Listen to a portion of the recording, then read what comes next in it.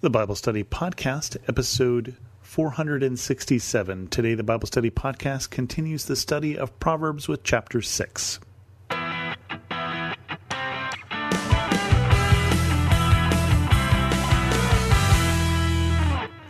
Welcome to the Bible Study Podcast. I'm your host, Chris Christensen.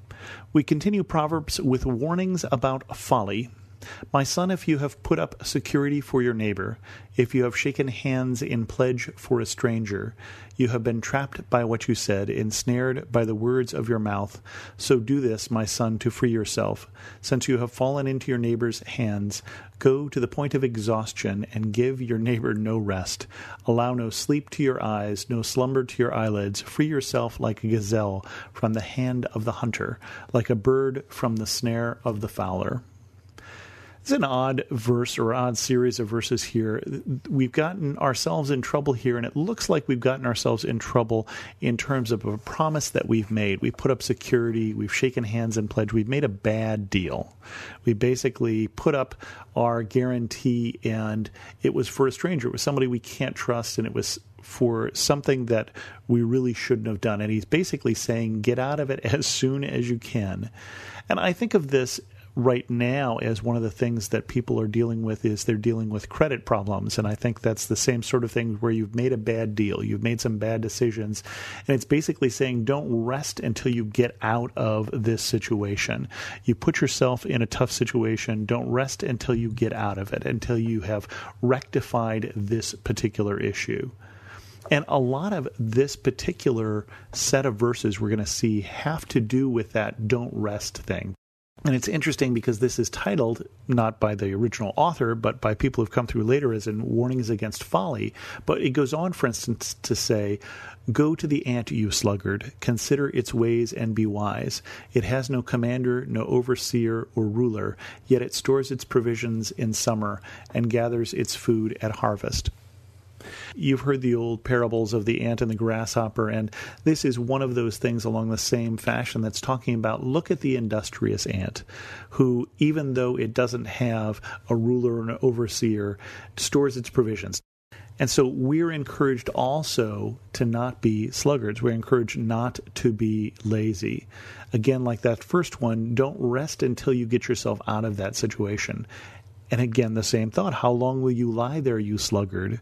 When will you get up from your sleep? A little slumber, a little folding of the hands to rest, and poverty will come on you like a thief, and scarcity like an armed man. And so Solomon is definitely tying our laziness here to our financial situation. I mean, a lot of Proverbs we're going to see is very practical advice like this. This is advice you would give your child.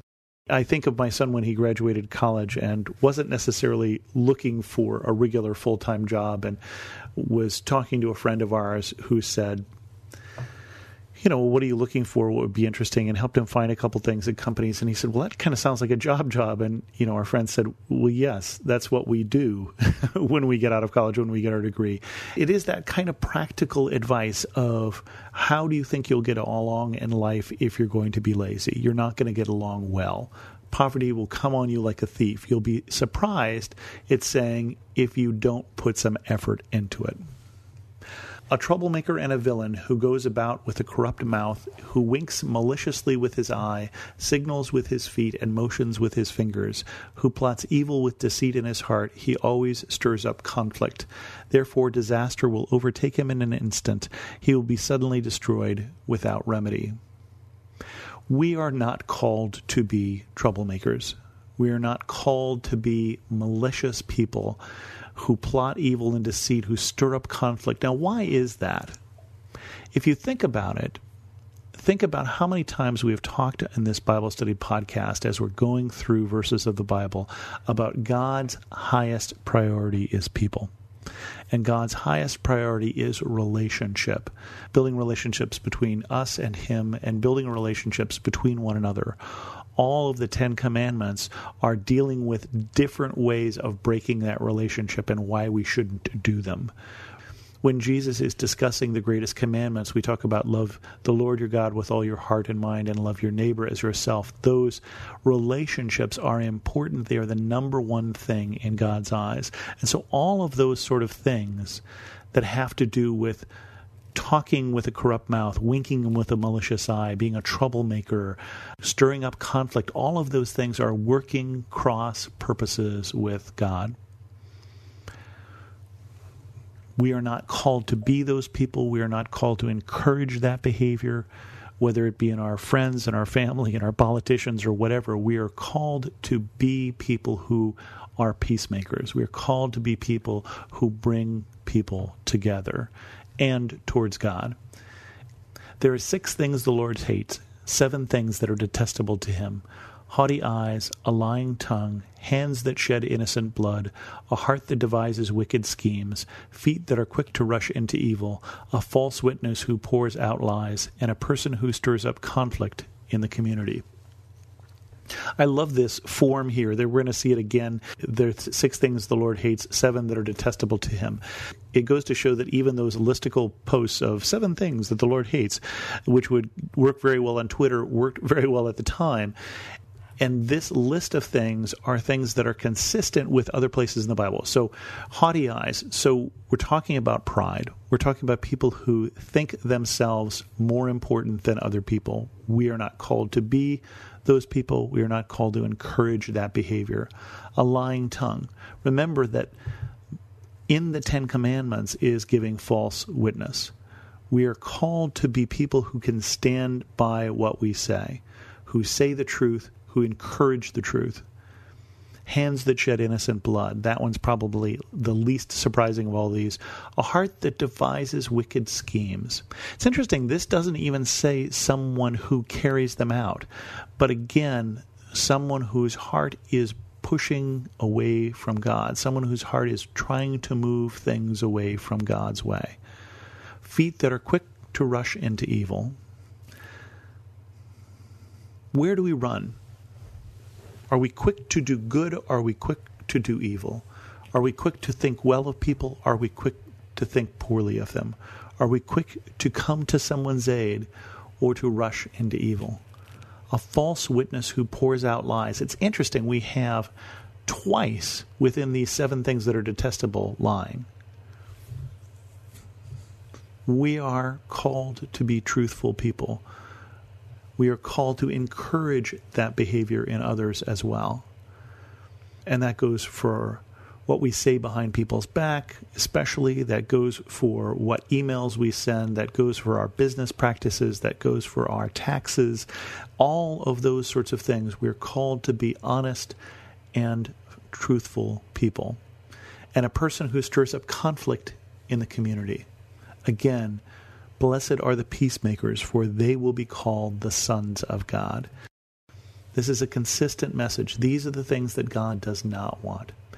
And then, interestingly enough, even after we did a whole chapter last time about warning against adultery, we've got another section here doing that again. My son, keep your father's command and do not forsake your mother's teaching. Bind them always in your heart, fasten them around your neck. When you walk, they will guide you. When you sleep, they will keep watch over you. When you awake, they will speak to you. For this command is a lamp, this teaching is a light, and correction and instruction are the way to life, keeping you from your neighbor's wife, from the smooth talk of a wayward woman. Again, we're being drawn off by wayward women. I don't know where Solomon lives that he has so much problem with wayward women, but of course he does end up with quite a lot of wives, so maybe he really did. But we have this issue here of keeping, remembering the commands and the teachings and the corrections and the instruction that we were given from our parents. And of course that's also how we are called to raise our kids, with teaching and correction and instruction and discipline, and raising them up also to follow ways that are true and right. Do not lust in your heart after her beauty, or let her captivate you with her eyes. For a prostitute can be had for a loaf of bread, but another man's wife preys on your very life. Can a man scoop fire into his lap without his clothes being burned? Can a man walk on hot coals without his feet being scorched? So is he who sleeps with another man's wife. No one who touches her will go unpunished. I like that analogy here of you're playing with fire.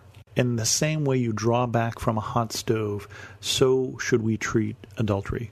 That same sort of don't touch this, it will burn you. Don't touch this, it will do harm to you and to your family.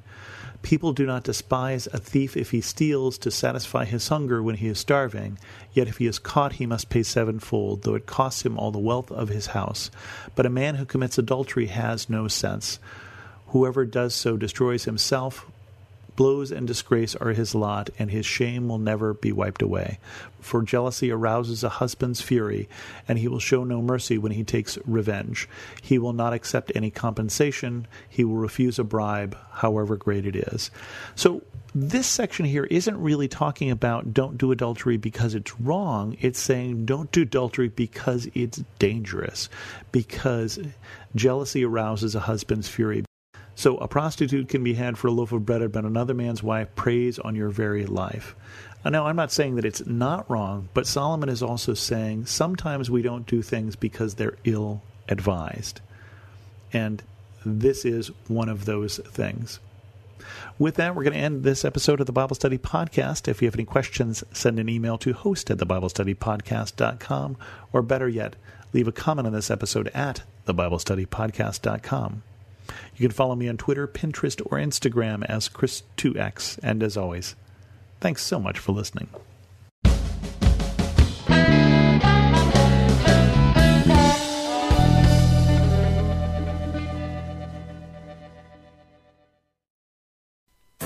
Our world can feel chaotic and uncertain, but we don't have to live enslaved to fear.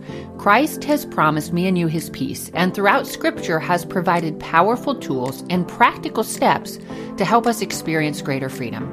I'm Jennifer Slattery, lead host of the Faith Over Fear podcast, inviting you to join me and my team as together we learn how to starve our fears and feed our faith. Subscribe at lifeaudio.com or wherever you access podcast content.